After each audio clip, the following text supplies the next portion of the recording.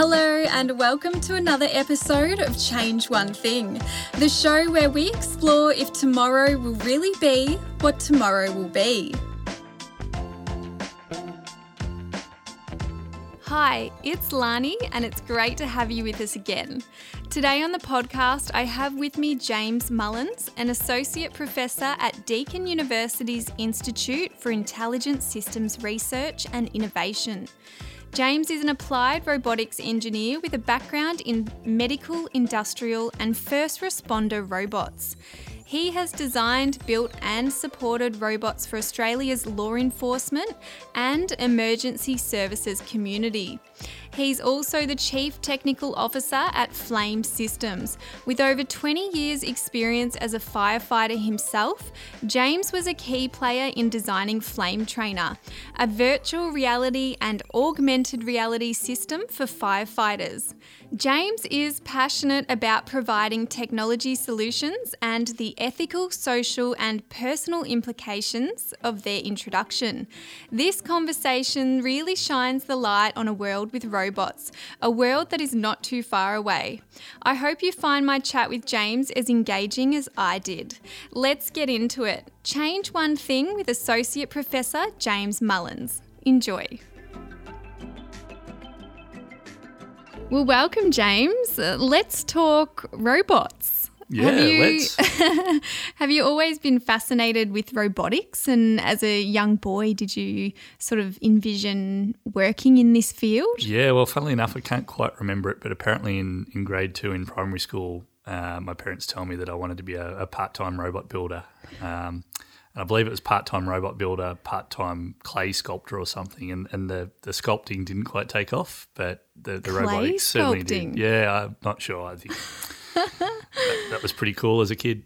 I know as a kid my favourite robot movie was Short Circuit's Johnny 5. I absolutely loved that movie. Have we come a long way from that? Oh, look, in terms of robots? To me as a young child, that was a documentary. So I used to watch that, and there was a 1980s movie made in Australia called Malcolm about someone that robbed banks using robots, and I don't condone that at all, obviously.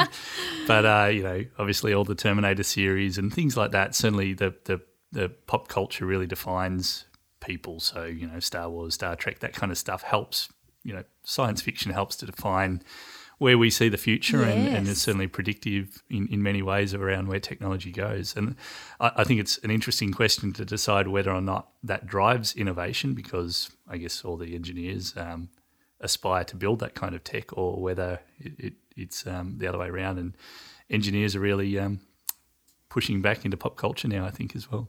Yeah, it could be a little bit of both, perhaps. Yeah. Look, and certainly there's a lot in sci-fi that hasn't quite got there yet, I guess. But we'll see. Do you have robots that can rob banks just quietly? I do. Well, no. You do? No. Hang on, is this thing on? No. So we actually build robots for police and military. So we've sort of gone the complete opposite to that, and not the bank robbing. Not the bank robbing. Oh, we work on the other side, and it's been great working in that space. So you've got a background in medical, industrial, and first responder robots. Yeah. Can you give us an example for our listeners of each types of these robots and what they do? Well, I guess I'll talk a little bit about the history of how this evolved. So a lot of technologies are funded by military and police requirements and then filter down into medical and industrial uses. So probably over 10 years ago now, we started work on some robots that could be used for clearing landmines and working on the humanitarian side of landmine reduction. And this was sort of during the war in Iraq and Afghanistan, and a lot of roadside injuries to soldiers and the public as well. So we developed a robot that we could remotely neutralise or make safe a landmine or a roadside bomb using a technology called haptics, and that's force feedback. So it enables a person to put their hand in a glove effectively, reach out using their hand and control a robot that might be a kilometre away, and that robot can touch and feel and poke and prod. Oh, wow. And, we can literally pick something up, shake it, brush hand off a landmine without detonating it, cut the red wire because, as we all know from the movies, it's always the red wire. Is it the red or the blue? Always the red. Always the red. Yeah, okay, I'll keep that in mind just in case I'm ever exactly. in that scenario. And, so that technology really defined and was world-leading technology for that field. But then that technology is translated down into the police forces, so the same sort of similar technology in use there, and then into medical. So I've worked on it with a team at Deakin looking at remote ultrasound, for example. So the same technology allows us to perform an ultrasound anywhere in Australia from anywhere in Australia, and touch and feel the patient, see the patient in 3D as if they're in front of you. So you could be doing an ultrasound on someone in Perth. Yeah, you could have a specialist in Melbourne performing an ultrasound on someone in the middle of the Northern Territory on a cattle station, for example. That's amazing. I didn't know. I never thought of that. I guess I like to say that sort of the technology is no longer the limiting factor in a lot of what we do. It's about just the ideas and the inspiration to create these new technologies and really come up with something new. There's plenty of ideas out there that could be realised quite easily these days. And I guess like even with medical, a lot of the times now when you go in and have surgery, like often it's, a little robot that is assisting the surgeons as well. Yeah, there's some great medical robots out there. And in fact, that's another project that's been happening at Deakin is around instrumenting those robots so that a surgeon can feel.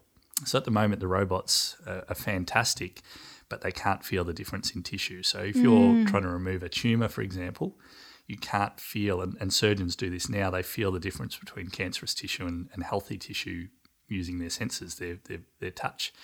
The robots can't do that yet, but over the next 5 to 10 years, I'm sure they will be able to. So with the use of what you mentioned before, haptics, which is a word I've just learnt today. We need to try and learn one word every day, right? Yeah. So can you explain haptics again? And that is what you've just been talking about, so isn't it? Haptics is all about touch. So haptics comes from the Greek word touch. And if anyone's played a racing game down at the arcade, Daytona or something like that, where you've got a steering wheel that provides force feedback as you're going around the corner, that's kind of what haptics is.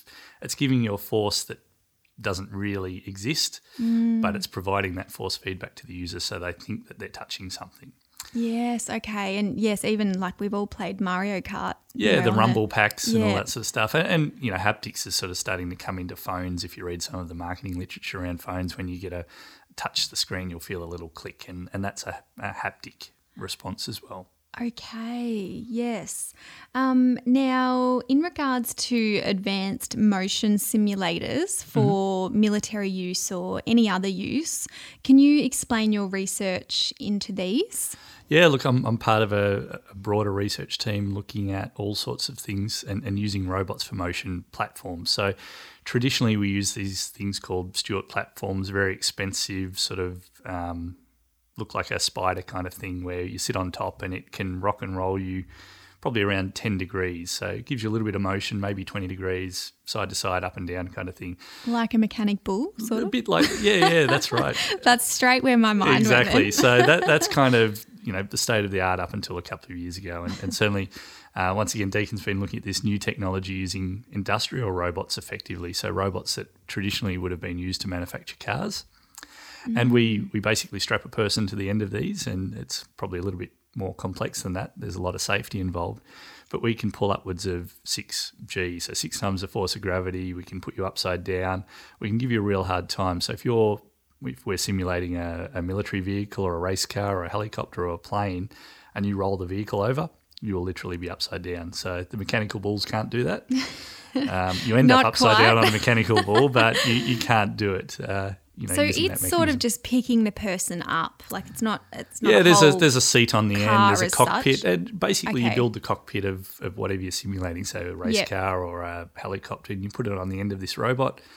The trainee thinks that they're in this cockpit and they're driving, racing, flying as if they were in a real vehicle. So do you know what it's like to crash a race car or a helicopter? Have you been in there? We've crashed a lot of things. So, yeah. But the first use of this technology was helicopter simulation. So I guess I may know how to fly a helicopter. I haven't tried it in the real world. You know how to crash a helicopter? Certainly crashed helicopters many a times and jets and all sorts of stuff, yeah. Do any sort of like general public get to have a go at these? Like I know sometimes at events you see the little virtual reality type goggles that you put on, but in terms of these big sort of robotics that you're working on. Yeah, look, it's amazing what happens behind closed doors in the research labs and R&D facilities around the world, and Australia is no different. And I think Australia really is leading the way in a number of these technologies. But come back to your question, the public, we certainly come to the open days and come and see, and we open up the labs and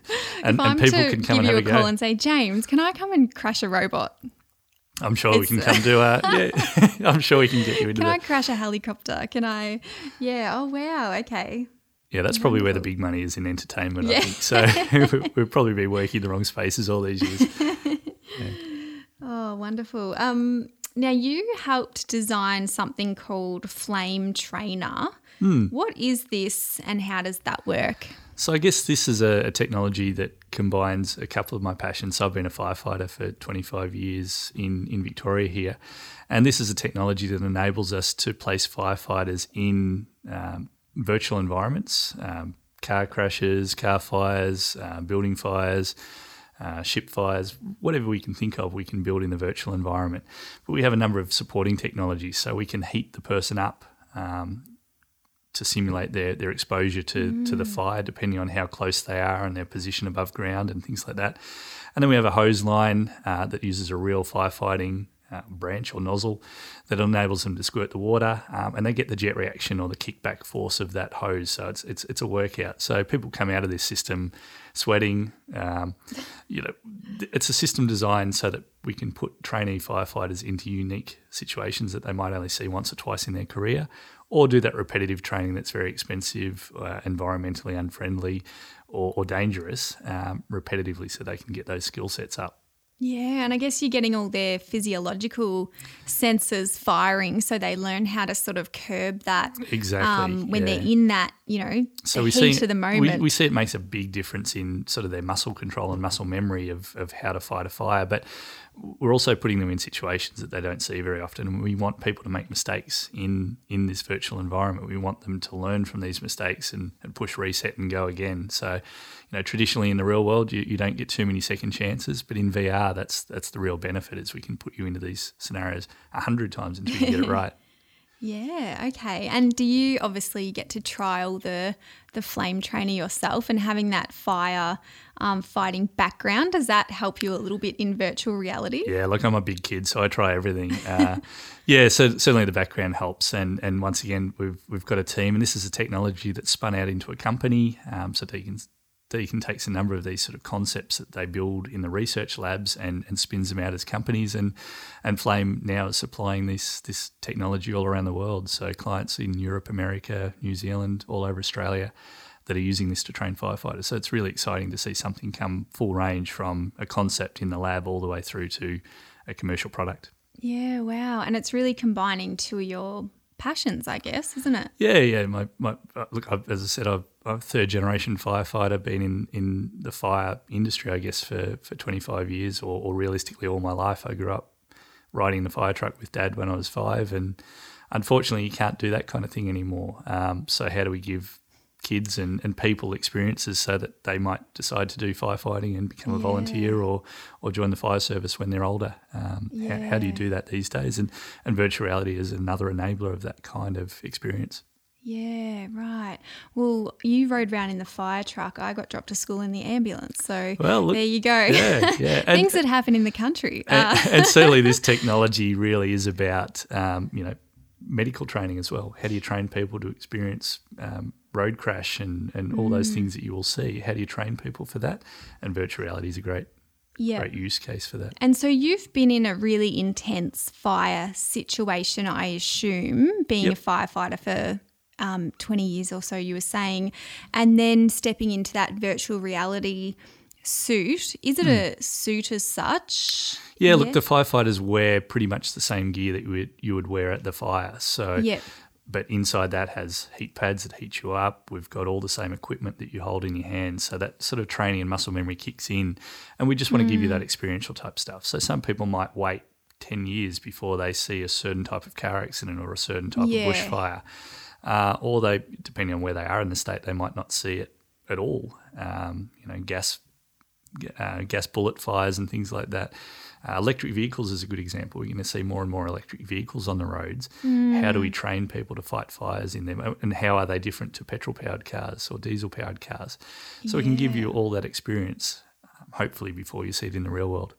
So having done both, is it quite similar? Like being in the VR, you're like, yep, this is very similar? Or are you sort of like, in the real situation, I'm still, you're still further pushed to the test, I guess, a little bit? Oh, look, nothing beats the real world, obviously, but we're trying to bring the heart rate up and get people making mistakes and really working hard in the virtual world, so that, we use the term, train virtually, experience reality. It's really about putting people in that real situation as real as possible using current technology, I guess.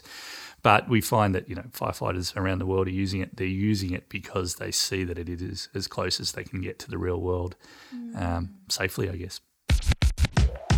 This episode is presented by Deakin University. You can find all of the show notes and other great content related to this chat at disruptor.deakin.edu.au or find us on socials at Deakin Research. Robots for law enforcement, what sort of research have you done in this sort of space? Yeah, so once again, sort of technology coming out of Deakin. We've got a good team working in this space, and this is sort of robots that are used for police. Things like bomb response, hostage negotiation, siege resolution, things like that. So these are robots ranging from small, the size of a box of tissues, all the way up to a motorbike size, or a bit bigger than a four-wheel drive motorbike sort of size, with tracks and arms and all sorts of things on them that they can punch through walls, they can go and open doors, they can open cars, open the boot or open doors of cars and that sort of stuff.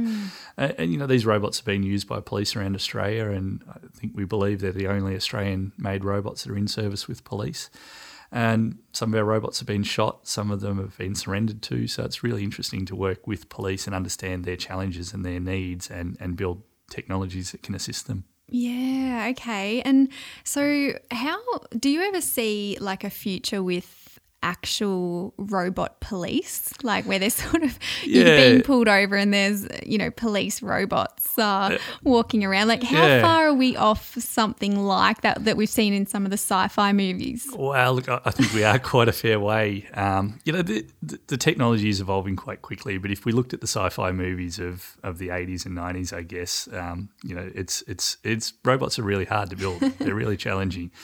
Our environments aren't built for the robots of today, and there's some amazing stuff happening, obviously. And as I said before, it's mainly being driven by military applications that then filter down into the home. But I guess if I had $1 for every time someone said, build me a robot to do the dishes or do the housework, I'd be rich. And I guess that's perhaps where iRobot's doing right with their vacuum cleaners, and that's what a dishwasher's for, right? So so do you think there'll be a time where we have just sort of robots walking around with us humans, or a time where robots are doing things for us? Can say sort of, can you make me a sandwich, and they'll, get everything out of the fridge and not sort of break down exactly what they need to do, but they'll be sort of intelligent. So that's a real AI, high-level control stuff. And short answer is yes.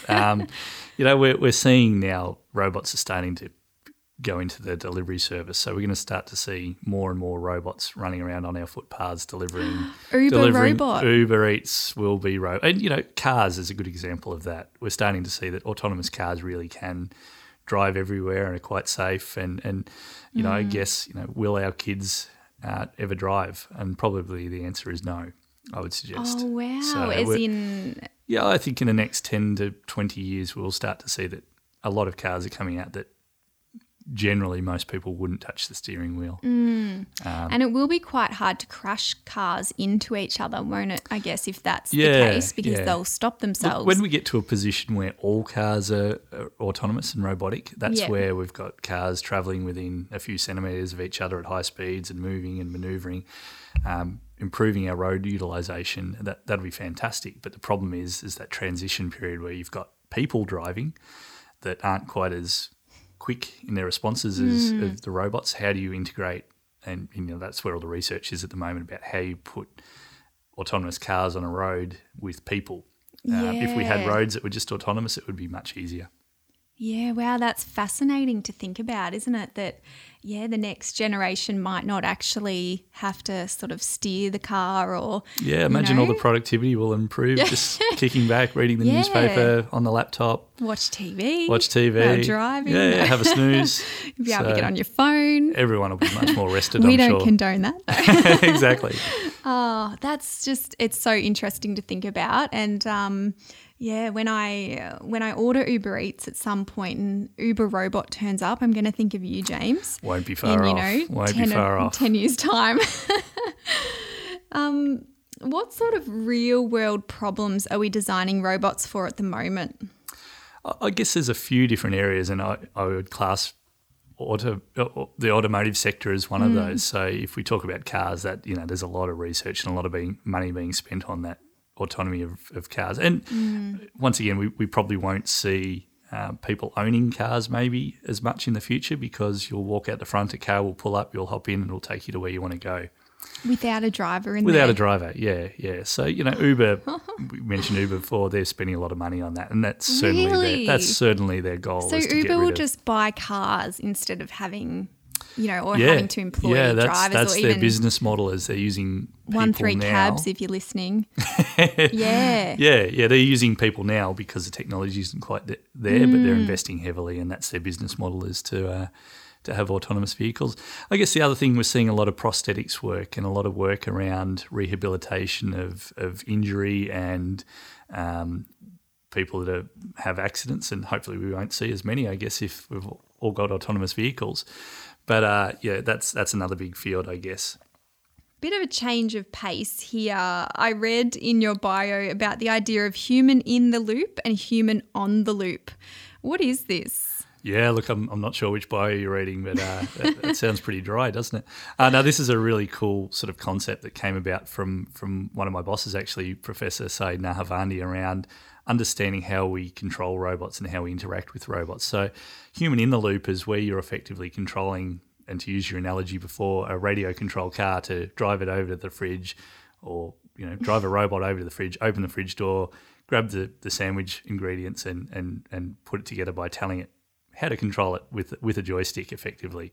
Whereas human on the loop is giving a high level command, sort of saying to the robot, much like Google voice assistant, or Apple on your phone, Siri, please send something to go and make me a sandwich. And the assistant knows what kind of sandwich you like. It goes to the fridge, finds out what it's got in there, and tries to make the best sandwich that makes you happy, I guess. So that's that really artificial intelligence linkage where it's looked at you over the past your entire life effectively, and understanding what you like, and taking those voice commands to go and do something like that.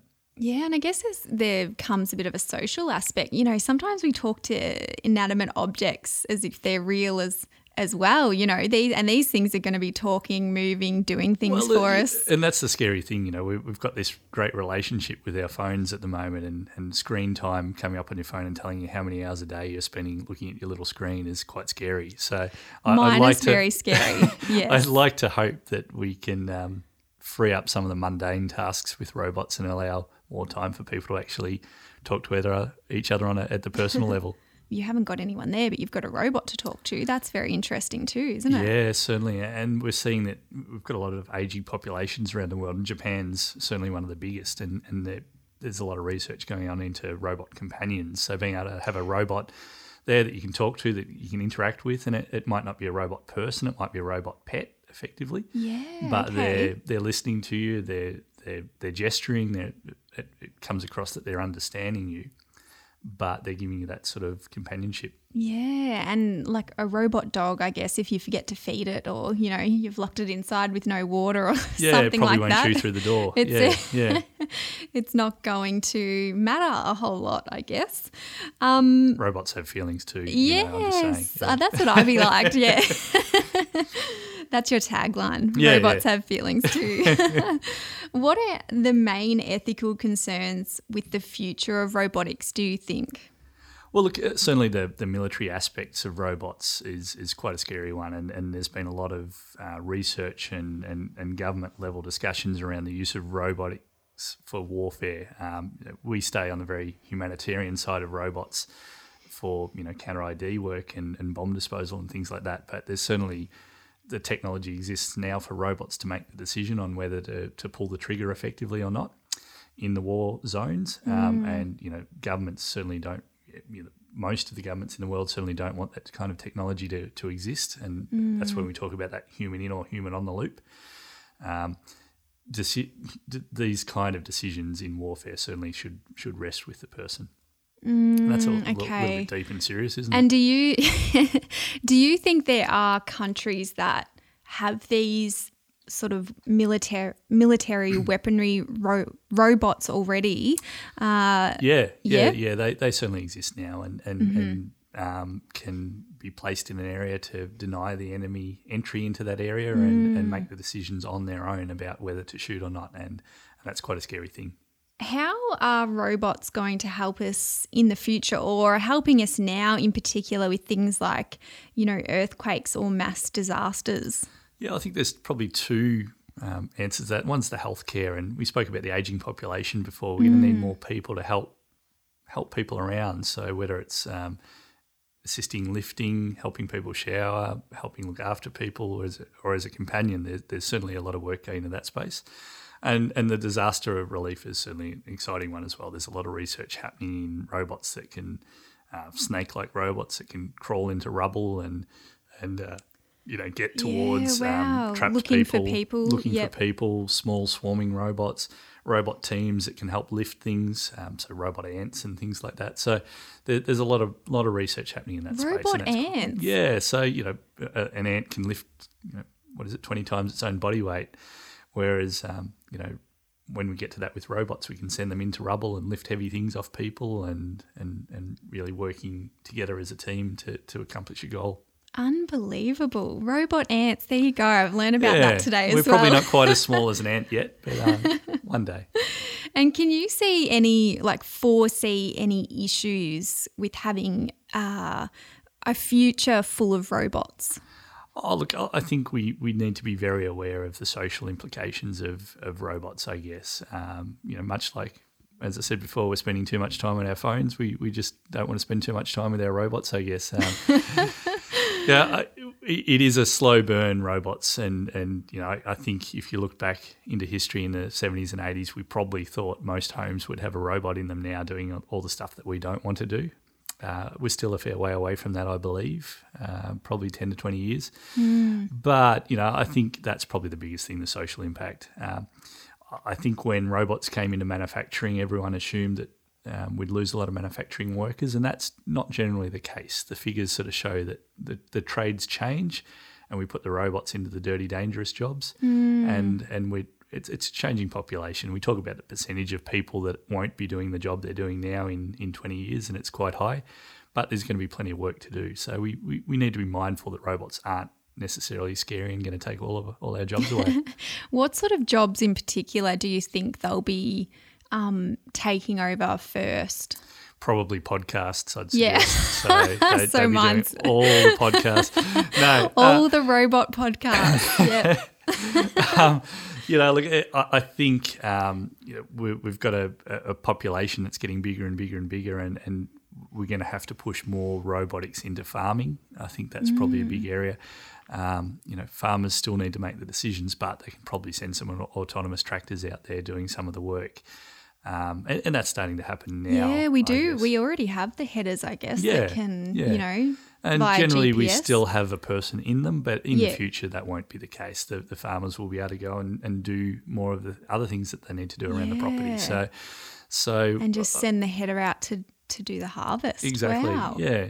So we'll plough the field or do the seeding, whatever Milk the cow. is. Yeah. Well, we're seeing robotic dairies already. Yes. They haven't really taken off, I guess, but we will see that we're freeing up more time from that monotonous work that perhaps can lead to injury due to people falling asleep potentially, I guess. So what's one thing you'd change or put in place now to stop some of these issues happening? So I guess I've watched all the movies about what can go wrong, and we need to make sure that doesn't happen. So for our people out there that watch Terminator, we certainly don't want that. We need to be very careful about our laws and ethics around use of robots in the military, and we don't want to get in a situation where we've got robots deciding to pull the trigger effectively. That comes down to law enforcement, military, whatever. We need to make sure that our robots are following certain laws of robotics, and I think most roboticists go back to Isaac Asimov and his 3 laws of robotics around, a robot shouldn't hurt someone, a robot shouldn't through inaction hurt someone. We just need to make sure that we're following those rules, and that governments are legislating that effectively there's no autonomy or automation that can endanger people. And how do you sort of enforce that? Is it through government laws? Like obviously in Australia it's sort of, I guess, easy, but in other countries it might be a little bit harder. Yeah, look, it's got to be. And there's a heap of robot ethicists and government agencies working together in this space at the moment to try and make sure that we're not introducing robots into warfare that aren't potentially going to make that wrong decision, and we want to make sure that people are in the loop or on the loop at all times in these decision-making processes. Now, James, we've got the fast few questions for you now. Are you ready? I'm ready. Let's go. All right, let's strap in. So first thing that comes to your mind, just give us your quickest and first answer. Sounds dangerous. So what's the best piece of advice you've been given on your path to success? Look, I think it's just do what you enjoy. I sort of came out of nowhere from a small town into the robotics space. I wanted to build robots. I'm not sure why, but I came and did an engineering degree and loved it. And you've got to do what you enjoy. If you enjoy working with wood, go and be a woodworker. If you enjoy building robots, go and do a degree and learn how to build robots. But don't go into a job that you don't like. If you could recommend one book to the younger generation to get them on the right path to ensure our Earth's future, what would it be? One book, yeah. I guess I started off as a probably 3 or 4 year old with a little picture book of robots from the early 1980s, probably 70s, I guess, and that's what got me into robots. I loved reading as a child, so I wouldn't recommend one book. I'd recommend all of them. Go and read all books and find out what interests you. But one book, I'm not going to answer that. Excellent. Read all the books. All of them, yeah. And James, if your life was a movie, what would it be called and who would star in it? Yeah, that's a fantastic question. It's I'm a big Avengers fan at the moment. Oh, me too. Love it.